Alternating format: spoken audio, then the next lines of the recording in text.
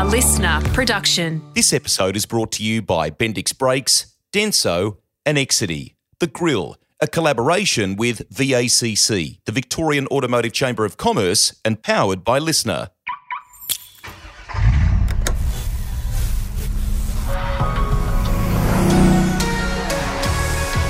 Hello, Shane Jacobson and Jeff Gwillim. How are you? We're great. Am I allowed to speak for you, Jeff? You can. Go ahead. Yeah, he's good. The boss was with us a fortnight ago. He was a bit short to begin with. Did the episode go okay, Jeff? Shane and I, did we pass? Is everything all right? I've got coffee this time, okay? So Yeah. I think that was the factor. I'm coffeeed up and I'm ready to go. All engines are lit. Caffeine. And Rusty, we should tell our audience, Rusty, we've got Rusty in a separate room from me and Jeff because you sound a bit Stop it. terrible. Have Stop you got it. COVID? I have not got COVID. You sound terrible. You talked in the last episode about being a bit OCD with number plates. I'm OCD around this sort of stuff. I've tested 3 times. I'm not positive, but it's lovely of you to have stuck me in the wardrobe. I'm in some silly wardrobe here in the studio, miles from you two, but we can all have a wonderful conversation together. And why don't we embrace our beautiful listeners while we're at it? Welcome everybody to another edition of The Grill. We're out fortnightly. This is our second one for the month of March. So we're going to talk about... And possibly your last, Rusty, because you've got COVID. Yes. And I do not have... Stop it. I do not have COVID. VFACTS figures, we will get onto that very shortly. We did the first instalment of that in the last fortnight. What about Bob Marley's Rangie Classic? You fancy owning that if you spend a bit of money at the auctions? You've given us a couple of photographs of this car, okay? And it's a 1980s. It says Range Rover Classic. It looks to me like a burnt-out wreck. It looks exactly like a burnt-out wreck. Don't spoil it, you two. Don't spoil it. We'll bring people that in the news. In the listener mail, Karen from Paran wants to know if there's a difference between Aussie and New Zealand drivers. Oh, stand by for that. Well, that's going to have to be you that answers that one. That's if you're still alive by the end of the ep and you haven't died of COVID. Listen, Karen, I don't have COVID, and let me promise you, it's excellent. Everything is excellent here. Time now for some news. So what the hell? Let's go straight with, because we were going there a moment ago anyway with you two maniacs, the 1980 Range Rover Classic, one and only Bob Marley owned this beast, right? It's going under the hat. When Jeff said it looks terrible, Rusty, sorry to cut you off. I know he made a joke and said it looks like a burnt-out wreck. But it's not a joke. It looks like a burnt-out wreck. Did he drop a joint on the floor and set fire to it? What happened? It looks like it. I mean, the Top Gear story, they're the ones who've written this. Here's a quote from it. This crusty old Rangie is in desperate need of some TLC. That is an understatement. Well, you know the engine's in the boot, don't you?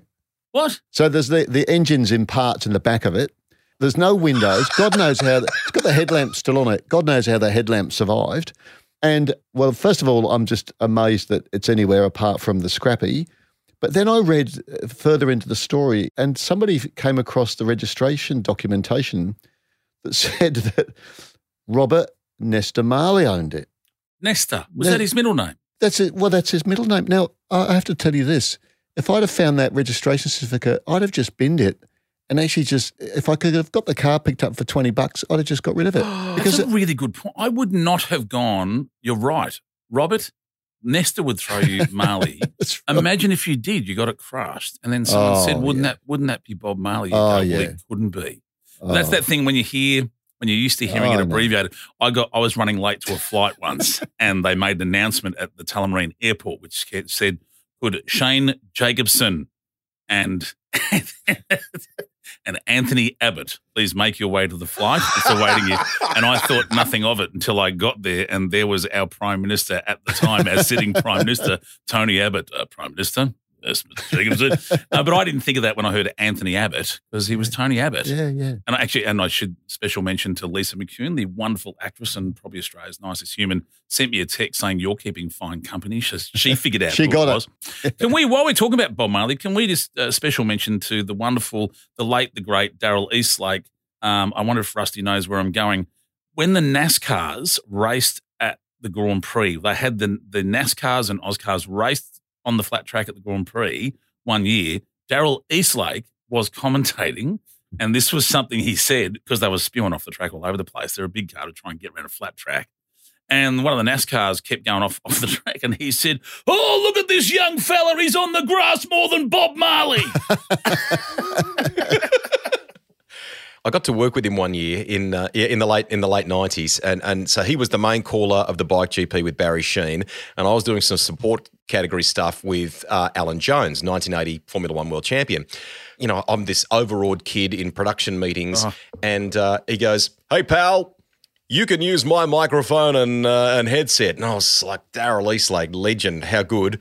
So I walk in and I put on Darryl Eastlake's headphones. I sit down in front of his microphone. I am speechless. And they have effects and sound that come through your headset, so you can hear the sound of the cars. You can feel like you're a part of the race.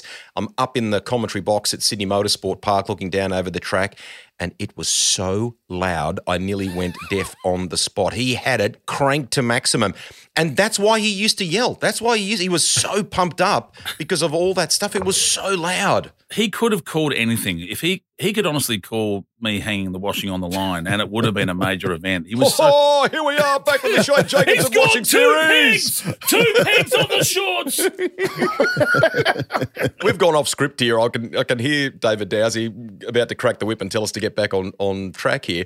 But I think one year at the Commonwealth Games, they put him under a set of stairs to call the weightlifting because he was too loud. Yeah, they moved him. I've had people on the broadcast side of things said, yeah, at the Olympics, was it the Olympics, wherever it was, yeah, he had to be moved to his own special But was facility.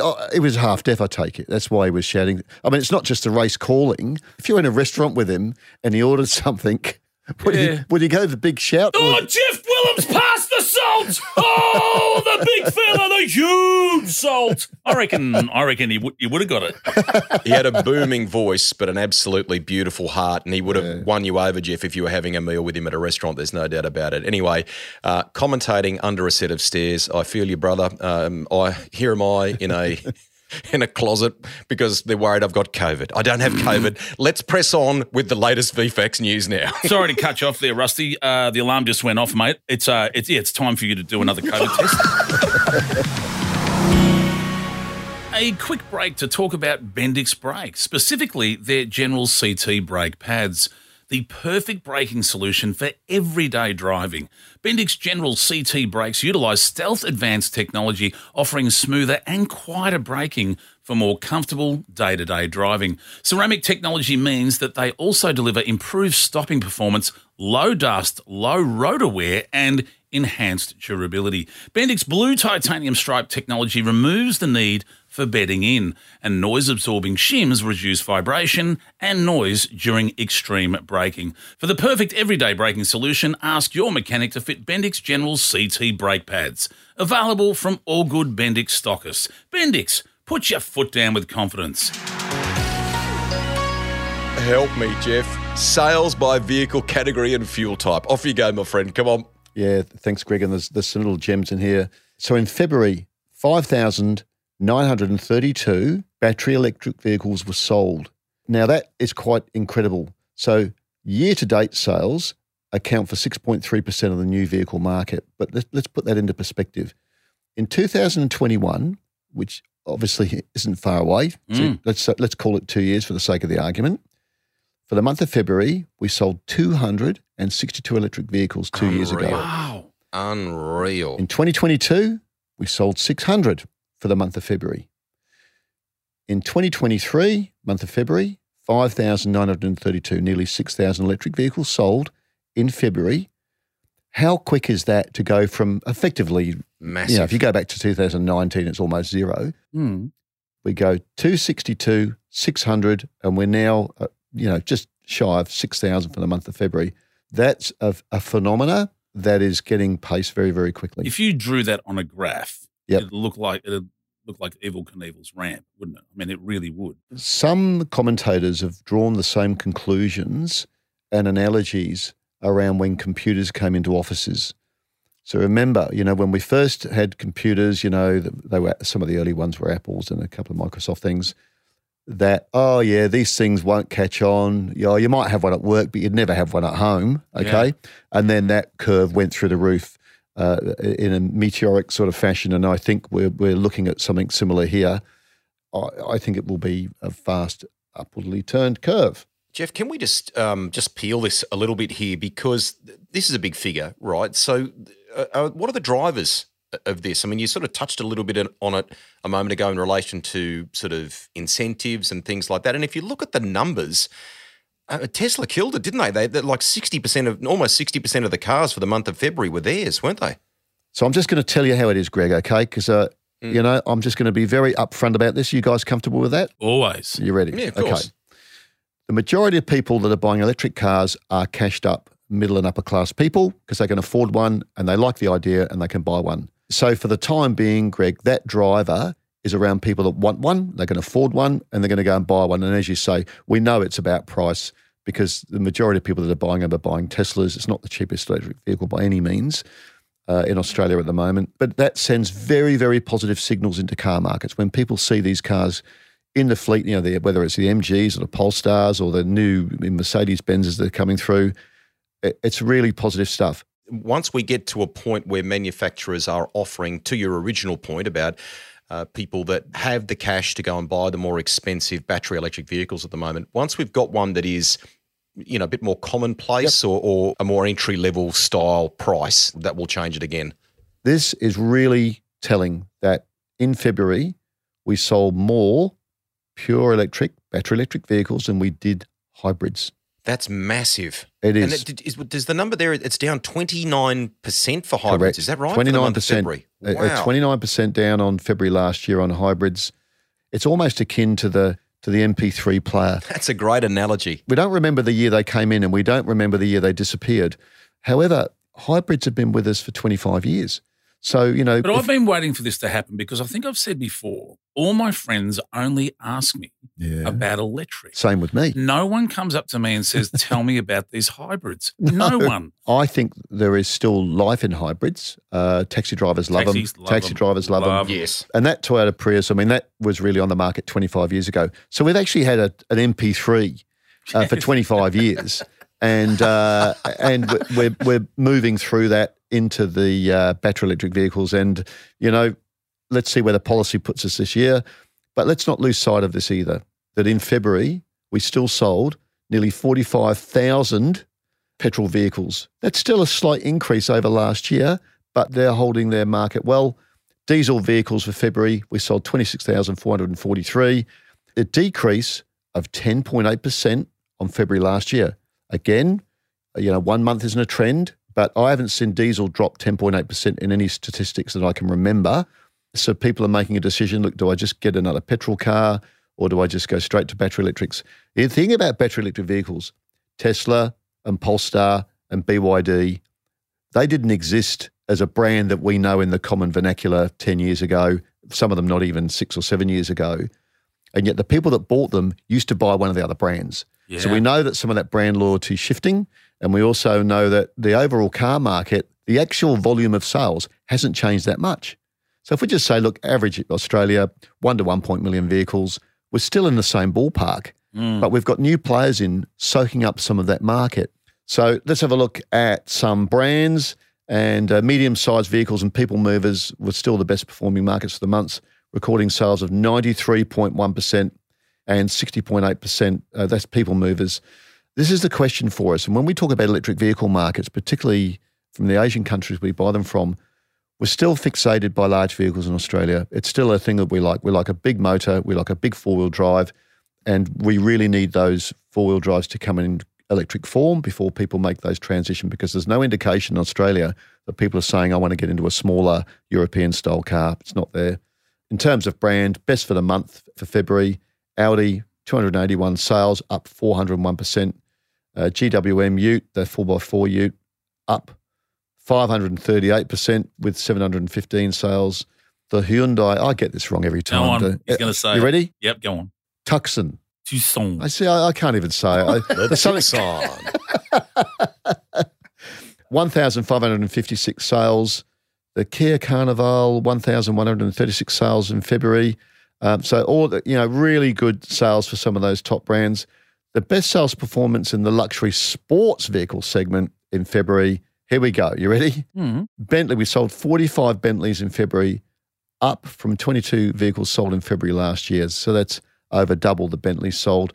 McLaren, 4 sales, up from 1 in February last year. Lamborghini, 15, up 1 over last year. And Porsche, 614, up 43%. Jeff, is some of those numbers you've just run through there, you love the whole notion of a bit of Grand Prix fever, don't you? I think 2 things are happening. One's a bit of Grand Prix fever. Now, this is the second secret for today, okay? So I've already given you one. Here's another one.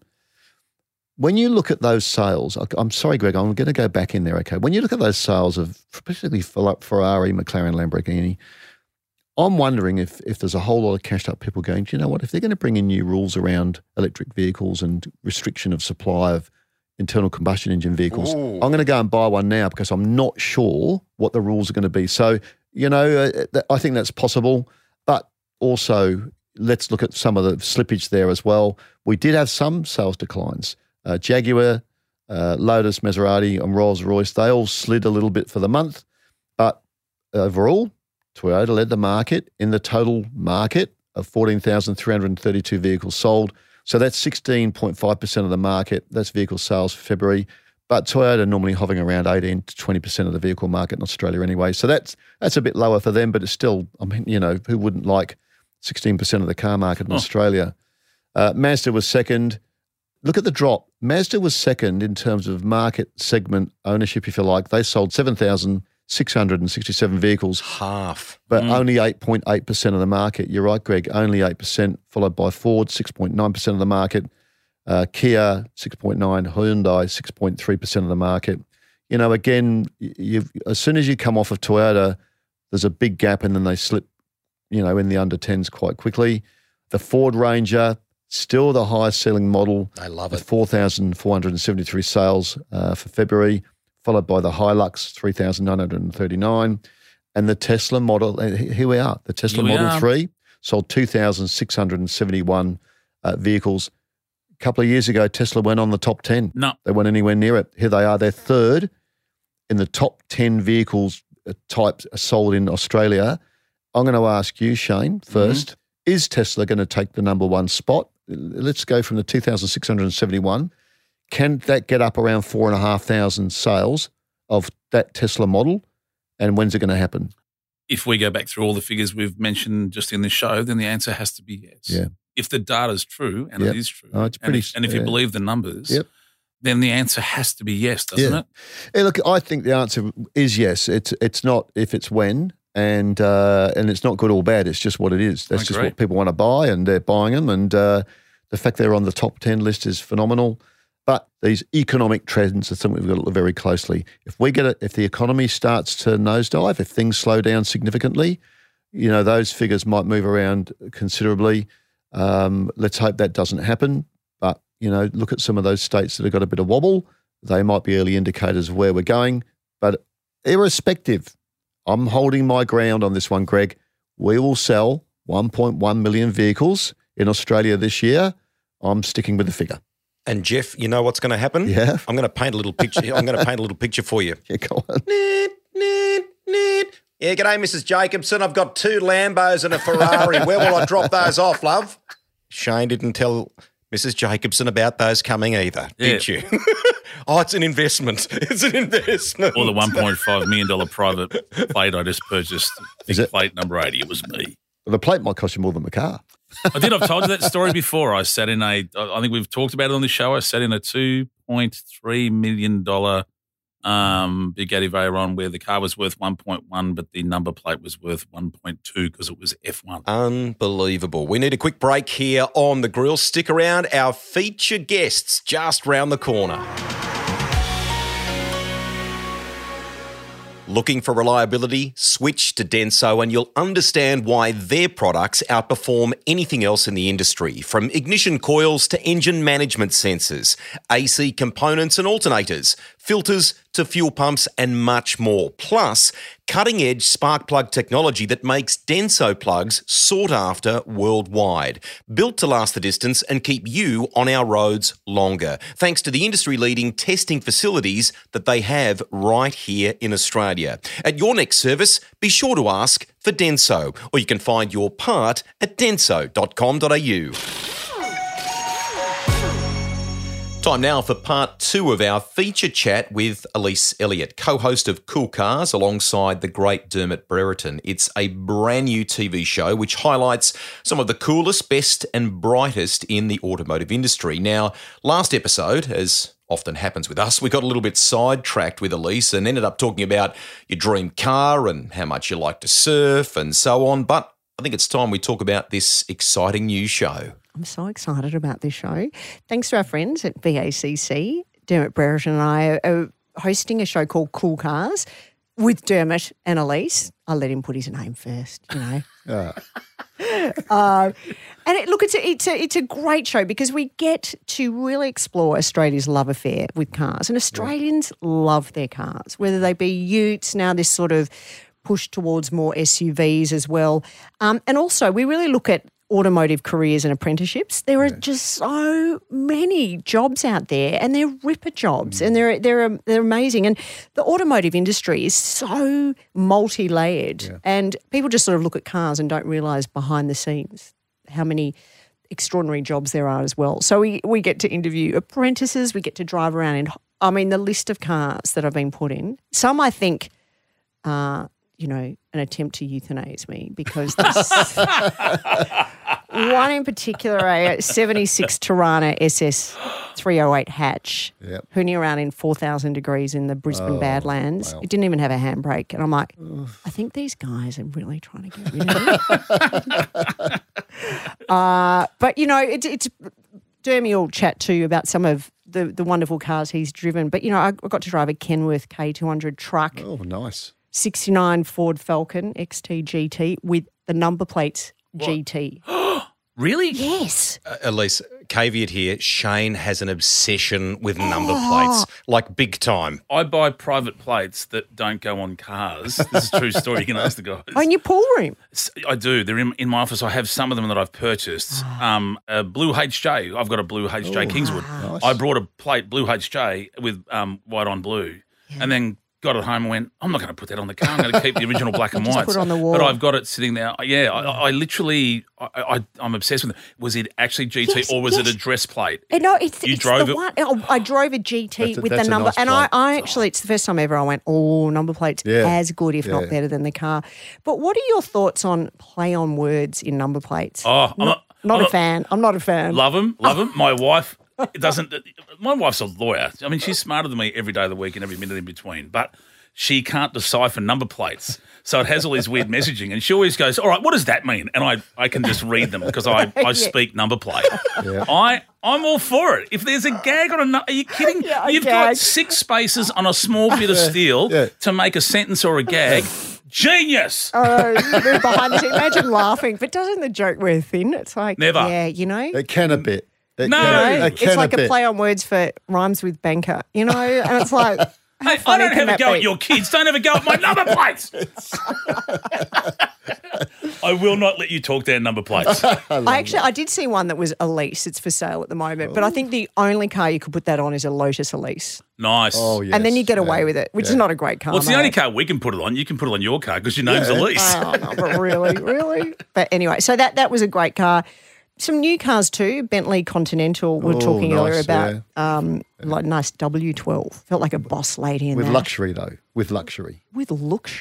Oh, goodness me. I mean, it's got all the bells and whistles, that car. Can I ask you the question that I used to get asked all the time? Yeah. And I'm just so glad to be able to just whack the tennis ball over the net. Yeah. Now you've done this show, what's the favourite car you've driven? I get asked all the time because of my time on car shows. Yeah. What's your favourite you've driven?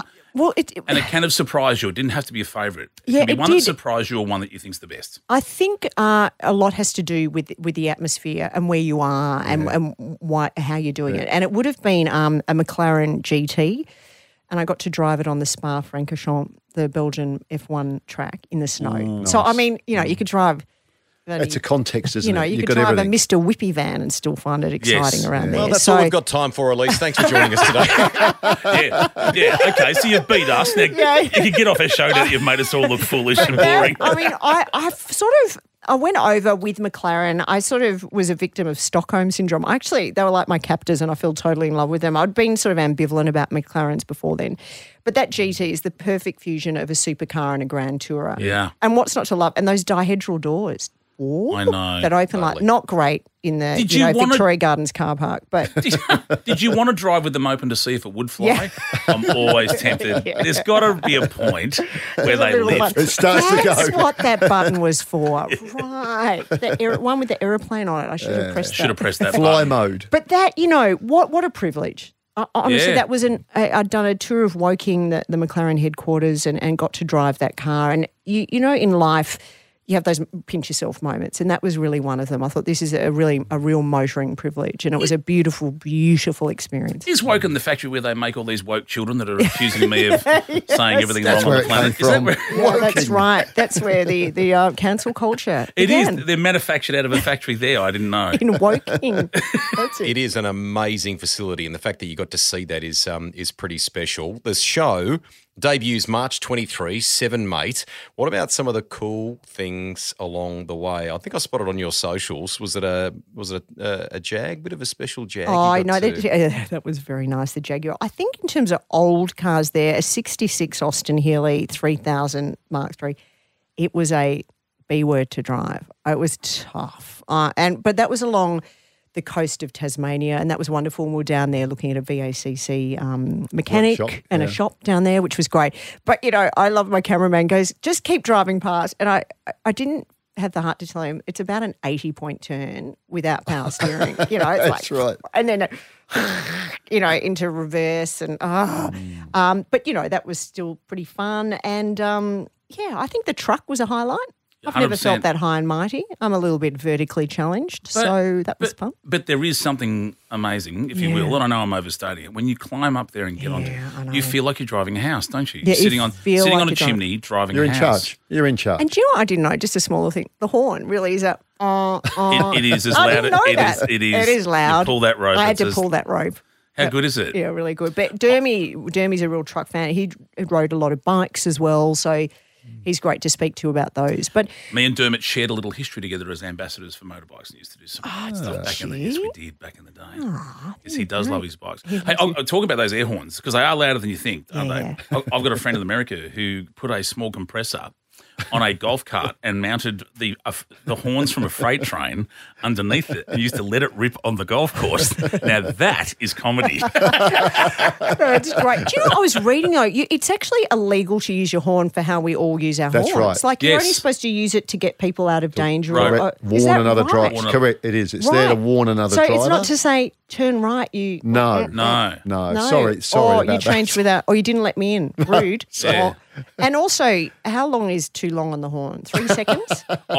I think it's supposed to be. I think a double tap is polite. One long anything like that is rude. But let's be honest, we're parents. So the last time I honked my horn for longer than an hour and a half was this morning when I'm trying to get my kids to school. I know, right? And I just have to stay on the horn to get them to come out. That works. But I need to tell you this: it's never funny to honk the horn when there's a mechanic under the bonnet. All right. No, okay. I beg to differ. In fact, I don't even beg. I just differ. I reckon you've done that. We've all done it. I know. You're not going to believe what I just found behind the carburetor. Right, exactly. Yeah, come up, you go. Have a look what I found behind the carburetor. It was our thing. That's the one. Have a look what's behind there. You're not going to believe it. Get your hand right up near the. Yeah, you've got to get you near it. Now, listen, you two maniacs. Time is going to beat us here. Elise has been fabulous to come into the studio and chat with us today. The show is called Cool Cars. Check it out, 7 Mate, March 23. Lots of great stories, and as Elise detailed there before as well, taking you into some of the great projects that the VACC do as well. Congratulations on that. As I said in the introduction today, you did a super job emceeing the Women in Automotive Lunch in the last year that I attended to, and go well for the rest of the year. Thanks for having me on. Pleasure, mate. Pleasure. Having supplied more than 300 million clutch kits to OE clients, I just want to say that again, 300 million, Exidy has earned a reputation for trust, respect and quality. All Exidy OEM replacement kits include high-quality cover assemblies, clutch discs and release bearings, and are manufactured to strict specifications for fitment, longevity and noise suppression. When you choose to fit an OEM replacement kit from Exidy's extensive range, you'll enjoy the same loyalty that they demonstrate to OE clients around the globe. Find out more at exidy.com.au. Got time for a little bit of listener mail before we go. One here from Karen from Paran for me. Loves the pod. Good banter and industry insights. Thank you, Karen. My question is, how do Australian and New Zealand drivers differ? That's a very difficult thing to answer. What I probably can say is that Greg Murphy, who we should get on the pod, incidentally, 4-time Bathurst winner, he has a very prominent space over there on driving standards, state of New Zealand roads. He is quite often talking about this stuff on his social media, and he went to town recently about a media outlet over there who did a terrible job, I won't name them, basically painting these people in a city, a town in the middle of the North Island who took tractors out and endeavoured to stop a group of hoons from doing burnouts and donuts and the like, and the media outlet portrayed the tractor drivers, who I'm assuming are farmers, as the bad guys. Wow. Seriously, pull your heads in. That stuff is massively out of line, but there is a genuine want, I think we could say, on both sides of the ditch for better training and better licensing standards. Here's one for Shane, Gregor from Mount Eliza. If you three guys had a drag race, under controlled conditions, of course, who would win? Well, I can tell you before we let Shane answer this, Gregor, I would lose because I would yank the steering wheel off, which would put me in all sorts of trouble. So I'd be out of the game. Go on, Jeff. What are your thoughts? Oh, I don't know. I mean, you just just floor the thing, don't you? It's about the car. I have the answer. Unfortunately, I know a little bit. Or you win. Yes. No. Oh? No, because it's power versus weight. I unfortunately know a little bit about the science power to weight as well. ratio. Yeah, it's power. We got a problem? We got a problem there? I do. So I'm in third. Right. Jeff, here's one for you from Neil from Albury there, up close around the New South Wales Victorian border. Love the walk and talk with the staff at Bendix. Thank you. We loved being there. It was awesome to spend time with George and all of the team there at Bendix HQ. Thank you very much. We'll try and do that again at some stage. Sounded like some really nice cars. What does the VACC car park look like? That's a good question. You know, it's a mixture. I've got a couple of people that are coming on cycles. They ride their bike to the VACC building. We're okay with that. But is there any classics or things tucked away that you got David Dowsey probably is the person that drives the odd classic in, but not that I can remember. Not that I just park my car, go to work. Well, I reckon we need to talk to David and get the secrets. He'll be keeping secrets. There'll be people with cars tucked away in garages and he's not letting on. He's listening you two, and if you draw a parallel that he's a classic, you'll be in big trouble, the pair of you. Right. Shall we move on? It's time for Blow It Out Your Tailpipe. Blow it out your tailpipe. It sure is. And Jeff, I'm going to lean on you for my blow it out your tailpipe because in the courts in Victoria, very recently, two individuals have told, and tell me if I get the wording of this right, the Victorian state government and the charges they put forward on electrical vehicles, they've told them to blow that out their tailpipe. There's a court case. Can you tell our listeners, because I was fascinated by this. So tell me if I get this right. There's, electric vehicles get a charge out of the Victorian state government, and apparently it's a charge that should be federally or should come out of the Commonwealth. And in our constitution, in theory, or in fact, I guess the court case will decide whether it's theory or fact, they don't have the right to charge electric vehicle owners to be on the road for that. This is a court case that, if they win, would have a huge impact. And they must think they can win to take on the Victorian state government and walk into a courtroom. And if I'm not mistaken, Jeff, if I read this right or heard the right gossip, they've got the Commonwealth on their side. When I heard all this, I'm like, hang on, have I got this right? Have I? You're about 99.9% right. Better than I've ever done on any test I ever did. Oh, sorry, wrong.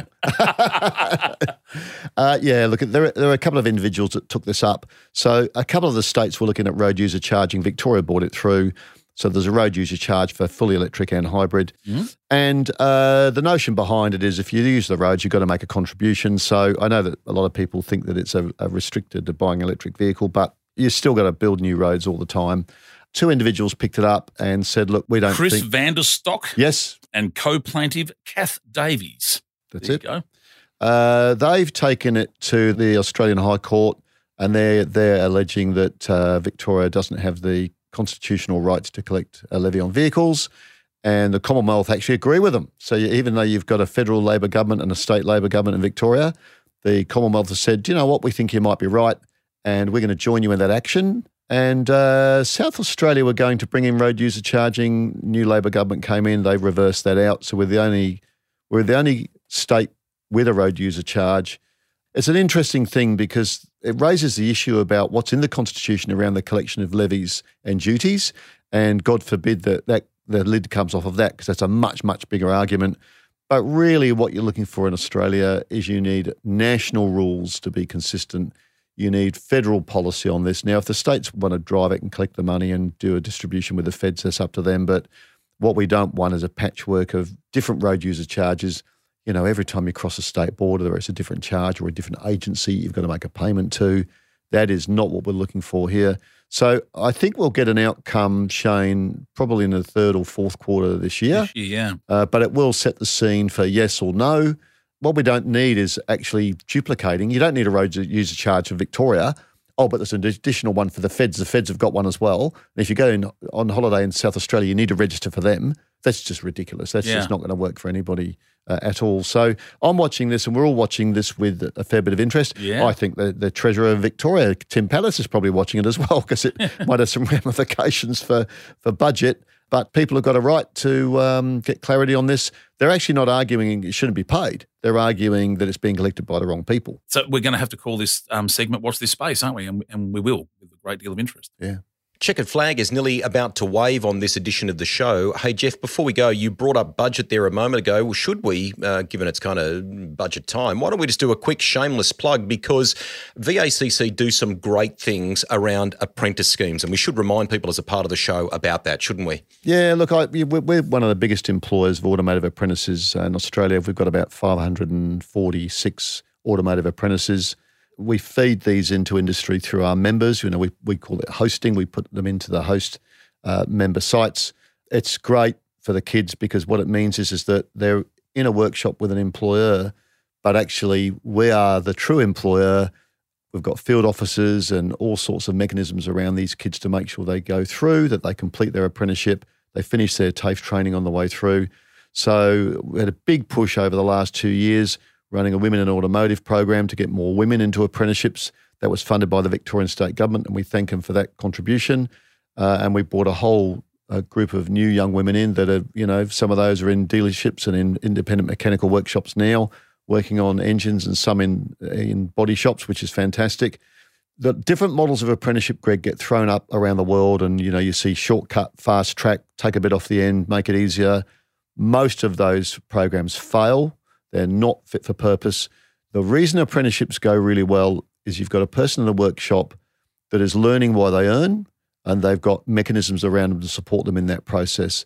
And I've been around this sort of stuff for a very long time. I watch and at times study the overseas programs for youth employment into apprenticeships, and we've still got a very good system in Australia. It helps a lot of kids that may not get into these jobs ordinarily because there's no pathway directly to become a mechanic. It really, in Australia, it's through an apprenticeship only. And, great work to the VACC Group Apprenticeship Scheme team, and to all those mums and dads. And we still get mums and dads that turn up with a 21-year-old kid in the foyer downstairs. I can see them. And what they're thinking is, please help me with my kid. Please help me get my kid into a job. And they're all good kids. I have not met a bad kid that's come in for an interview for an apprenticeship. Some don't make it for different reasons. They're all good kids. They all deserve a break. But you're not going to shake the apprenticeship system off of me, because I like it, and it helps a lot of kids and it helps a lot of parents. And, and thanks for reminding me, Greg, and a shout out on the show here. Greg, we did a program with a women's prison in Victoria, and we went and got some women out of the prison, as they were coming. We didn't smuggle them out, by the way, as they were leaving prison, and we helped them get jobs in automotive workshops. And, there's a young lady out there now that used to fix cars in her garage with her dad, and unfortunately she ran foul of the law on a couple of things. She's going to make a fantastic apprentice. She's in there now as an apprentice. Great story. She's going to make a fantastic tradesperson. Let's hope she runs her own business one day. Yeah, fantastic. And you were saying it's called hosting.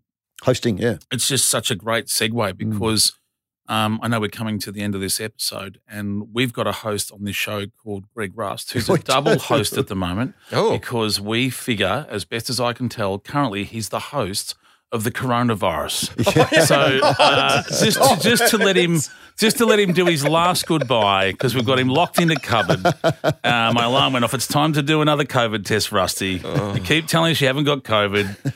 You've been coughing, wheezing in the background. We've had to keep muting your mic because you sound terrible. I sat in the shoebox with Dettol and everything else. This could be your last chance to say goodbye to our listeners, Rusty. So go on, host of coronavirus, host of our show. Okay, goodbye, listeners. You've been lovely. Listen, we will be joining you with a special next month via the Australian Formula One Grand Prix. Lots of guests, motorsport, I should say, legend, royalty. Larry Perkins is our special guest. Our good mate and knower of all things motorsport, Neil Crompton, will join us as well. And Limo's going to tell us about the antics in not one but two Grand Prix celebrity races and the time that David Coulthard took him around the Albert Park circuit in the Minardi two-seater. So on behalf of Shane, Jeff and possibly my final appearance here on the show, I'm Greg Rust. We'll catch you next time. Bye for and now. As my mate Rusty says,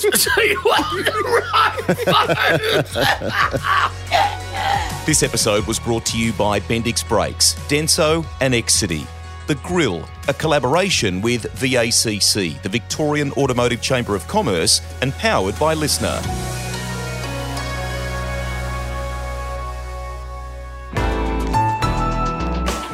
Listener.